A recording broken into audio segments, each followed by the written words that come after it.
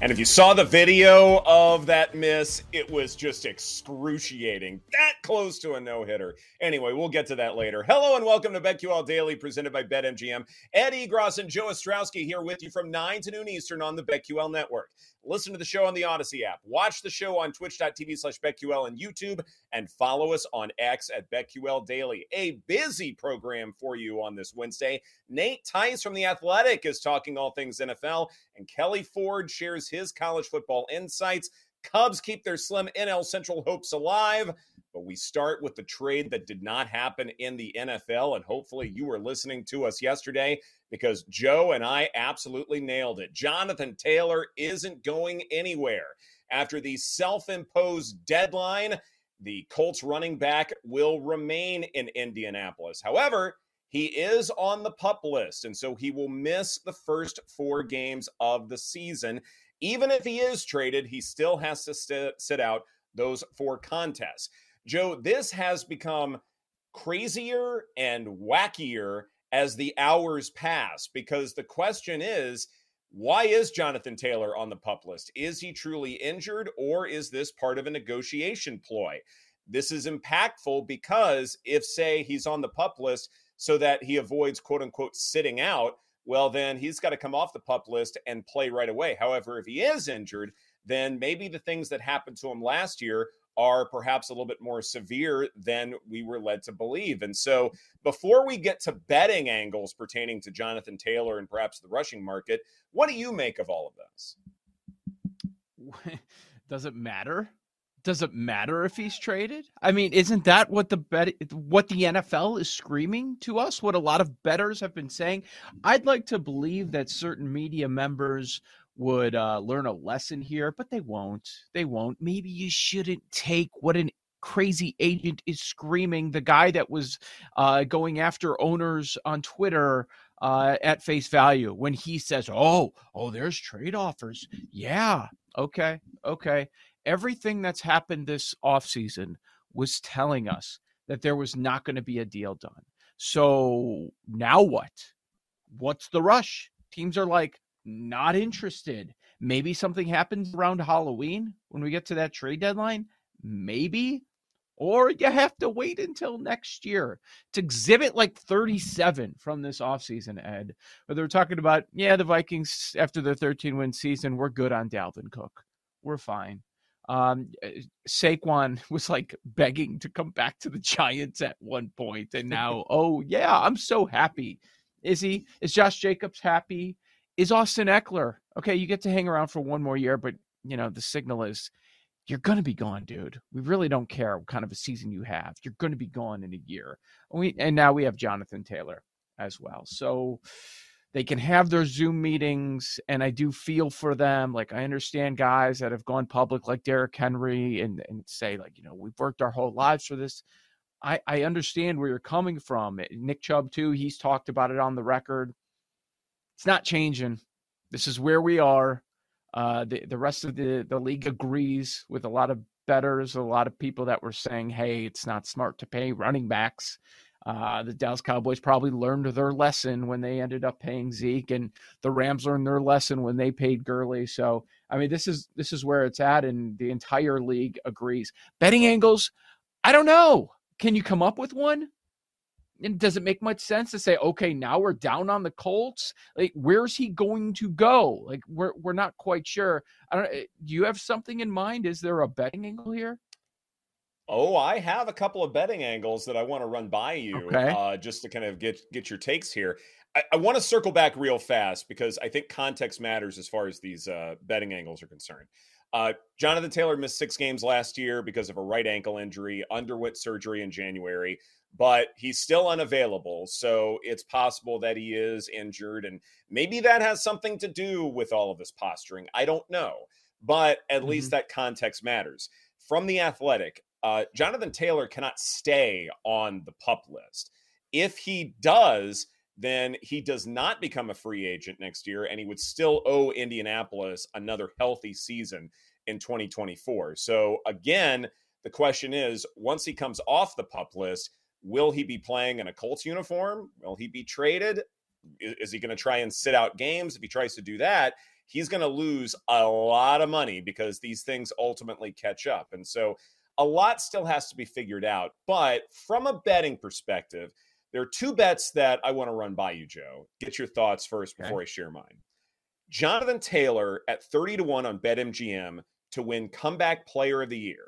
That's one. The second is that Jonathan Taylor gets the most total rushing yards at 65-1, depending upon where you shop. Do either of those sound intriguing?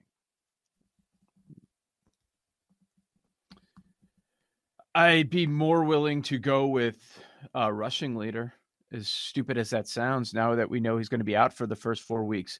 But would now be the time to strike with that? Or would that number get better as we go through week 1, week 2? Hey, week 3, we've got somebody with 425 rushing yards out of the gates. They're that runaway favorite. They're definitely going to be the rushing leader. I wonder if the number would even get better, because if he does see the field at earliest, he's probably going to be at a 400 to 500 yard deficit from the leader. So maybe that number ends up being 100-1. Comeback, no, I'm not interested in, because of the news that we got out of Buffalo yesterday. We are actually on the same wavelength here, Joe. I'm with you that for Comeback Player of the Year, absolutely not. Damar Hamlin's pretty much winning this thing. Like, why even worry about other candidates? Like, it's over already, and we're in August. That's fine. Mm-hmm. But as far as being the rushing leader, in 2021, Taylor lapped the field and rushing yards over expected per Next Gen Stats with plus 389. Second place was Nick Chubb at plus 255. So Taylor had more than 130 additional rushing yards over expected than everybody else in the National Football League in 2021. So when you're looking at ceiling, his may very well be higher than any other running back in the league right now. He also had roughly 100 more carries than the other players in contention for this RYOE title, so to speak. So Taylor needs to be healthy, and Anthony Richardson cannot take away too many carries from him. Back in 2021, other than Nyheim Hines and Carson Wentz, those are your only other two potential rushers. But really, it was Jonathan Taylor's, ball to carry, I guess. So a lot has to be figured out. I need to know that Jonathan Taylor is actually going to play for me to place this bet. So that's number one. And then number two, like you're saying, you may want to wait a little bit because that number may be better. Even if I get information that he is going to make himself available and he is going to play in a Colts uniform, I look at this and say, you know what? That information matters way more to me than what kind of deficit he is going to face after 4 games. So give me some validation that he's playing. If that's the case, I might wait a little bit, but I think there is a play to be made here. Yeah, I want to go back to what you said about comeback, and I'm on board with you. Like, maybe we could make a case for Tua or something if the Dolphins win the division and they're great, but, in the same division as Damar Hamlin. I thought this number would move. The best number I see in the market right now, BetMGM minus 275 for Hamlin. Is that still bettable right now for you? Yes, absolutely it is. Yeah.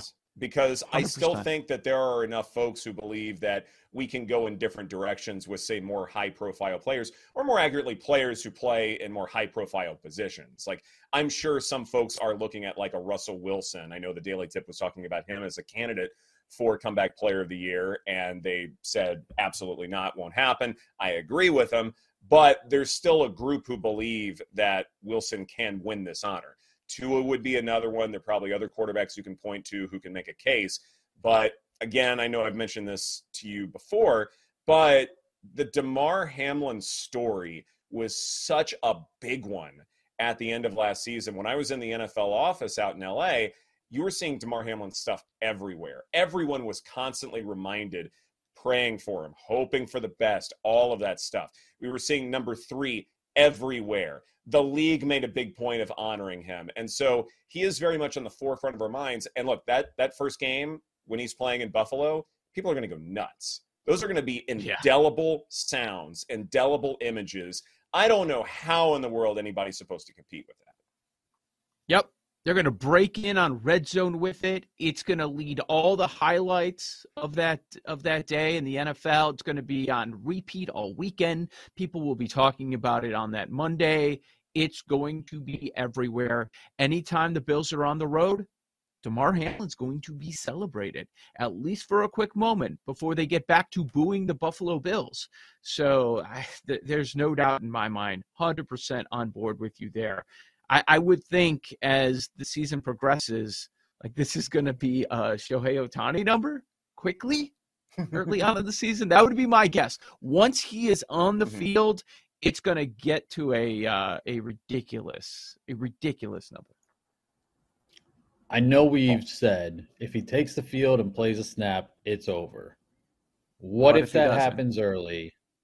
No, okay, not even that. Okay. What if it happens week 1, week 2, and eventually again? Because he's a backup right now, right? What if they're not going to cut him? I don't think, but like they mutually agree. Okay, like maybe football. I'm done with football halfway through the season, something like that. Does that open it back up? No, not for me. Yeah. No, it really doesn't.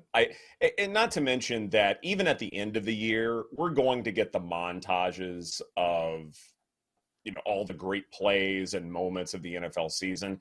How is that not the first one or one of the first ones? We're going to be constantly reminded of the Damar Hamlin story, no matter how much he plays. And we'll be reminded again once voting comes out. So in that respect, I don't know how anybody else can win this. I think the bigger question is, do you want to tie down your money for an extended period of time? That, to me, is the bigger question as far as if you make this investment. And by the way, the guy that he's behind in the depth chart played 2 games last year, Micah Hyde. So he could very well be forced into action. That's a good point. The first highlight they're going to play on Inside the NFL after week 1 is like the pomp and circumstance, all inside access, NFL film style Damar Hamlin. And you're going to see that video on social media and everywhere else. And it'll be great, but that's just going to... 100%. Yeah, the campaign is going to be overwhelming. All the pregame shows. Like that?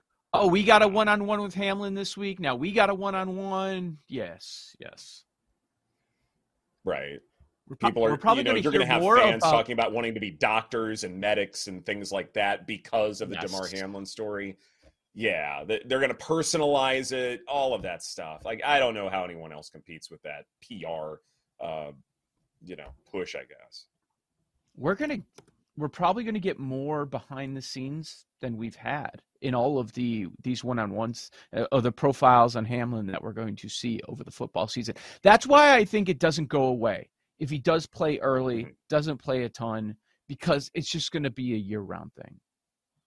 Yeah, and you know what? Exactly One final thought. Like, I know how we did this story in Houston with DJ Hayden.